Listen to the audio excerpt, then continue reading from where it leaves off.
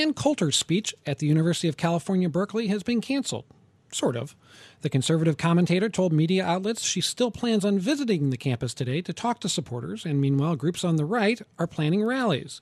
It all comes after the university and then the student groups that originally invited her withdrew their support for a more formal speech, citing security concerns. It fits into what has become a pattern on college campuses where the First Amendment is increasingly being tested. Bomb-throwing conservatives are invited to speak and are greeted with protests and even violence. Sometimes the speech goes on and sometimes it doesn't. The campus clashes are raising a host of First Amendment issues, and with us to sort those out are Michael Dorf, a professor at Cornell University Law School, and Eugene Volokh, a professor at UCLA School of Law. Welcome to you both. Mike, let's start with just kind of the basic First Amendment principles here. What obligation does a public university have to accommodate a controversial speaker? A public university is a state actor. That means it's bound by the Constitution, including the First Amendment, which applies to state actors in virtue of the 14th Amendment.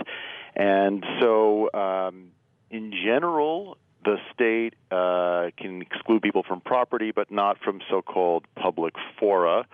University campus is not entirely a public forum, but generally the way that they're structured, student groups are entitled to invite outside speakers. And so that means that the university is entitled to enforce what the doctrine calls content-neutral, reasonable time, place, and manner restrictions. So it doesn't mean anybody can give a speech at any time, anywhere, but if a student group invites a speaker, then the university has to try to accommodate and can't exclude based on disagreement with the perspective of the speaker. Eugene, university officials said that the Berkeley College Republicans invited Coulter without following the rules, which were notifying campus officials in advance and failing to submit to a security assessment so they could determine a suitable time and place for the event. Is that a good reason for their first refusal to have the speech? Eugene? Though content-neutral policies were not followed, then yes, that would be a permissible reason in many situations. But the college Republicans very much disagree with that. They say they indeed gave the university proper notice about that, and that the real reason the university gave isn't that, and the actual reason for the university's action isn't that, well, you didn't submit it in time. It's that we're afraid that there will be this kind of disruption, and they were essentially, the university was caving in to this content-based fear of disruption, the fear that the content will draw people who will be disruptive. So that's the college Republicans' position on the facts, and from what little I've seen of the evidence, there's a lawsuit now filed, so maybe we'll get more of information. They have a pretty credible claim that they had alerted the university in plenty of time. Well, Mike, at what point can a university say, as I think Berkeley did in this case, we can't guarantee safety, that there's so much of a threat of violence that even though normally we would accommodate the speaker, we need to cancel it because we're genuinely concerned that somebody's going to get hurt? Well, I think it's useful to distinguish two sorts of disputes here. One is the factual dispute to which my friend Eugene referred, right? There's a question of what were the actual motives of the university officials who've now been sued. So, were they actually concerned about safety? But even if university officials are concerned about safety, which is a legitimate concern and at some point would justify postponing or moving a speaker, there is a question of, whether you put the onus on the speaker or whether you take additional measures. The law frowns upon what's sometimes referred to as the heckler's veto, right? You don't want to say that because people are opposed to this speaker, that creates a safety concern, and that means that we can shut it down. So even if the university officials were not trying to censor Ann Coulter or the student group, they do have some obligation to try to protect their speech by first going after the people who are going to cause the risk to safety. Eugene, what is the answer, if there is one, to these violent outbursts that are taking place not just at Berkeley, but at other campuses in the country? Well, one thing that we know from life and from psychology is that behavior that is rewarded is repeated.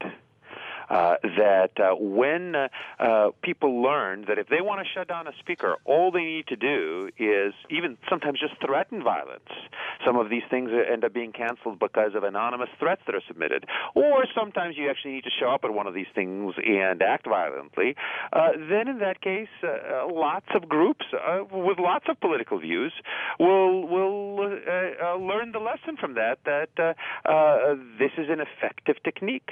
And the only way to prevent this technique from working, the only way to deter future violence and future such threats of violence that suppress speech is to say we're going to protect the speaker, we're going to allow the speaker to come, we're going to assure that there's enough of a police presence to protect the speaker, and if people act violently, they will be arrested. If they're students, they will be disciplined, they might be expelled, and we're not going to tolerate this.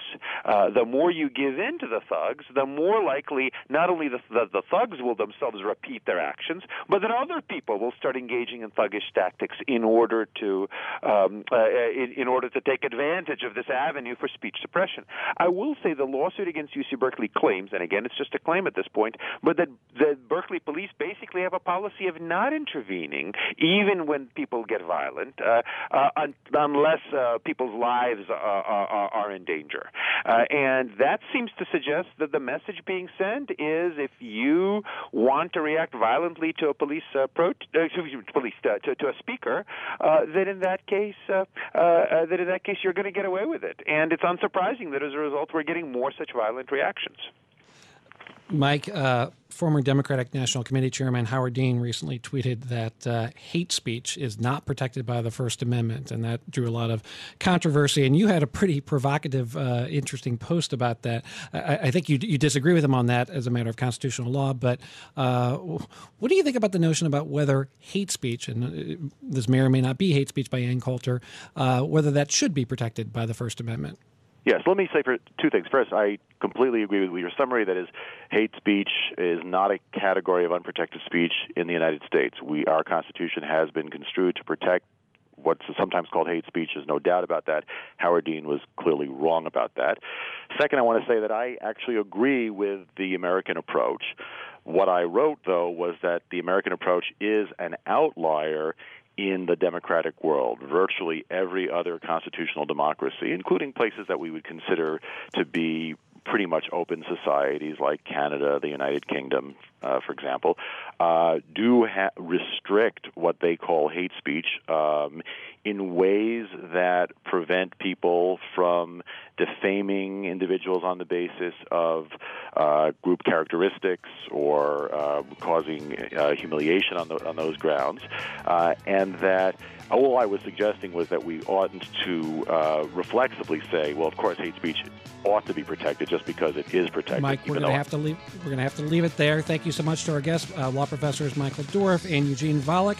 That's it for this edition of Bloomberg Law. Coming up on Bloomberg Radio, Bloomberg Markets with Carol Masser and Corey Johnson. Stay tuned for that. This is Bloomberg.